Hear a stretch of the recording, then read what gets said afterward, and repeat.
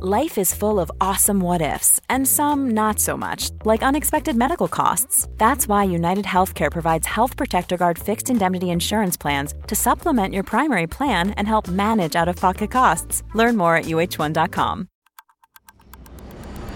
Today is Tuesday, October 22nd, 2019.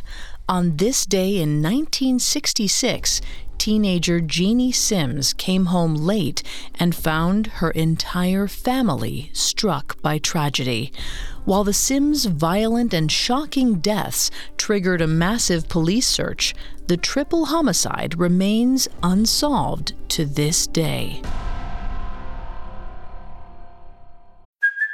Hey, it's Kaylee Cuoco for Priceline. Ready to go to your happy place for a happy price? Well, why didn't you say so? Just download the Priceline app right now and save up to 60% on hotels. So whether it's Cousin Kevin's Kazoo Concert in Kansas City, go Kevin, or Becky's Bachelorette Bash in Bermuda, you never have to miss a trip ever again. So download the Priceline app today. Your savings are waiting. Go to your happy place for a happy price. Go to your happy price, Priceline. Welcome to Today in True Crime, a Parcast original. Every day we flip back the calendar to this date years ago and recount one event from true crime history. Today's episode is part of our series on Halloween, where we delve into the fascinating traditions behind the world's scariest holiday. If you enjoy this episode of Today in True Crime, be sure to check out the rest of the Parcast Presents Halloween feed on Spotify. Due to the graphic nature of today's crimes, listener discretion is advised. Extreme caution is advised for listeners under 13. I'm Vanessa Richardson, and today we're going back to October 22nd, 1966, the day that Robert, Helen, and Joy Sims were murdered in their home in Tallahassee, Florida. Their deaths, known as the Sims family murders, weren't discovered until their teenage daughter, Jeanie, came home from a babysitting job. Let's go back to Jeanie's gruesome homecoming late that night.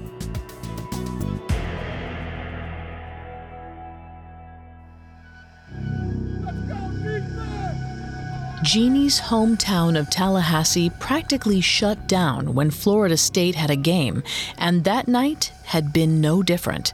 But Jeanie didn't mind. She spent the evening at the neighbor's house babysitting their children. By the time she got home, after 11 p.m., she just wanted to crawl into bed and fall asleep. Jeanie knew something was wrong as soon as she walked in the front door. Her parents always waited up for her when she was out after curfew.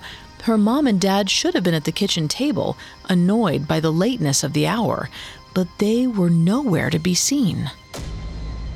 Jeanie hung her coat in the closet and heard the muffled sound of the TV playing upstairs.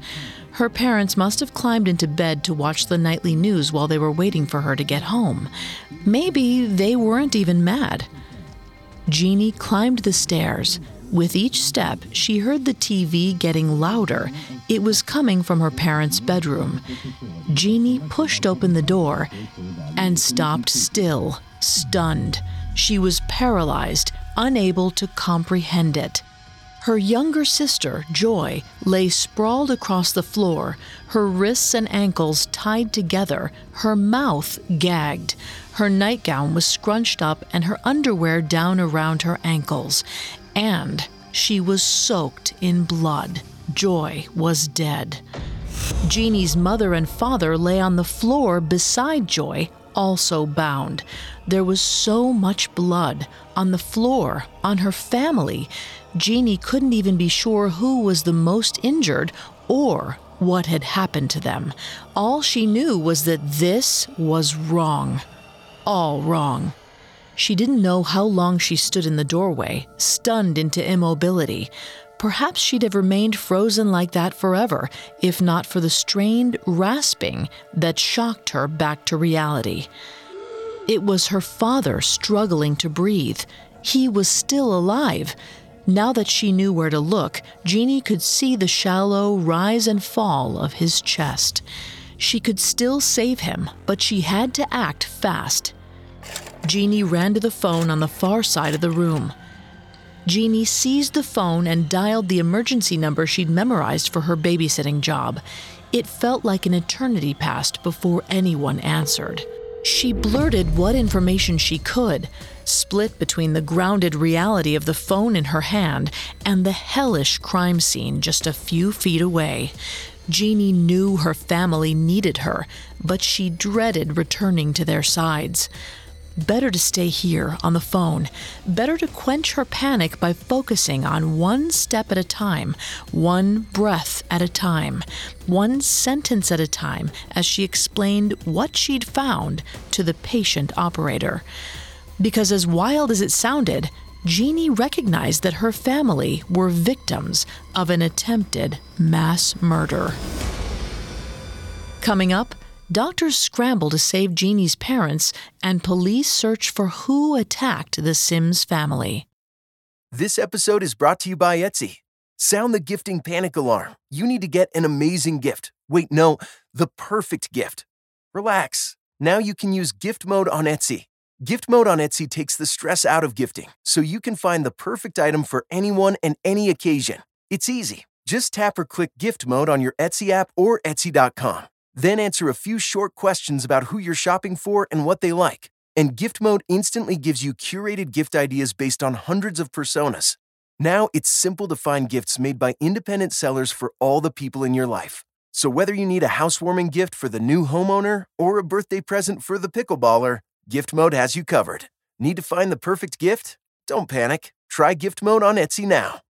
Now back to the story. On October 22, 1966, an unknown assailant broke into the Sims family home. The attacker bound and stabbed Robert and Helen Sims and their 12-year-old daughter, Joy, then left them for dead. The first person to find the crime scene was Robert and Helen's other daughter, Jeanie. She discovered the crime scene when she came home from a babysitting job shortly after 11 p.m. By the time Jeanie found her family, her sister Joy had already died. She called for an ambulance right away, and the driver, Russell Beavis, soon arrived with his 16-year-old son, Rocky. While Russell scrambled to revive the Sims, Rocky cut their bonds and tried to comfort Jeanie. Unfortunately, Jeanie's father died shortly after Russell's arrival. Only her mother, Helen, made it to the hospital. For 9 days, Helen lingered in a coma. The police kept her under constant watch, knowing that if she ever woke up, she was the only eyewitness who could identify the killer. But she never regained consciousness. The Sims family murders shocked the people of Tallahassee. The community was so disturbed, Halloween trick-or-treating was canceled that year out of fear of further violent acts. A murder investigation launched immediately, but was hindered by police mistakes.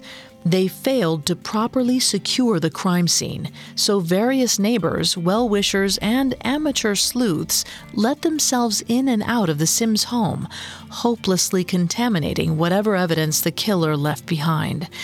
Adding to the difficulty was the fact that the Sims were upstanding community members with no known enemies. Investigators questioned Helen's former employer and a troubled teen neighbor, but they were never considered serious suspects. With no evidence and no motives to go off of, the police had no leads. Because Joy, the youngest Sims daughter, was found with her underwear removed, the police suspected she was sexually assaulted during or after the attack.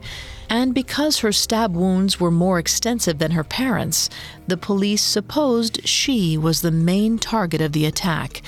But this theory didn't point them toward any suspects.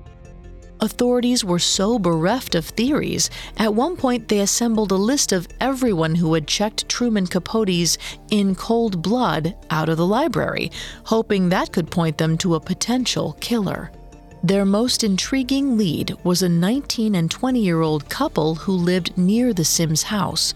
The pair were never publicly identified, but the man was reportedly obsessed with the Sims family, especially Joy. The woman had an unhealthy fixation with death, and prior to the murders had been known to visit funeral homes for fun. Although the police were suspicious of the couple right off the bat, it was ultimately another dead end. They were unable to make any arrests without firmer evidence. After the murder, the couple moved out of Tallahassee, only to return 2 decades later in 1987. When the pair resettled in Florida, the woman reached out to Tallahassee police, claiming that she had something to disclose. But when the police called her in for questioning, the woman changed her mind and revealed nothing.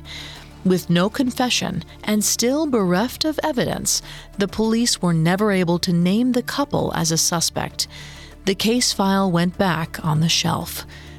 Over 50 years later, the Sims family murders remain unsolved.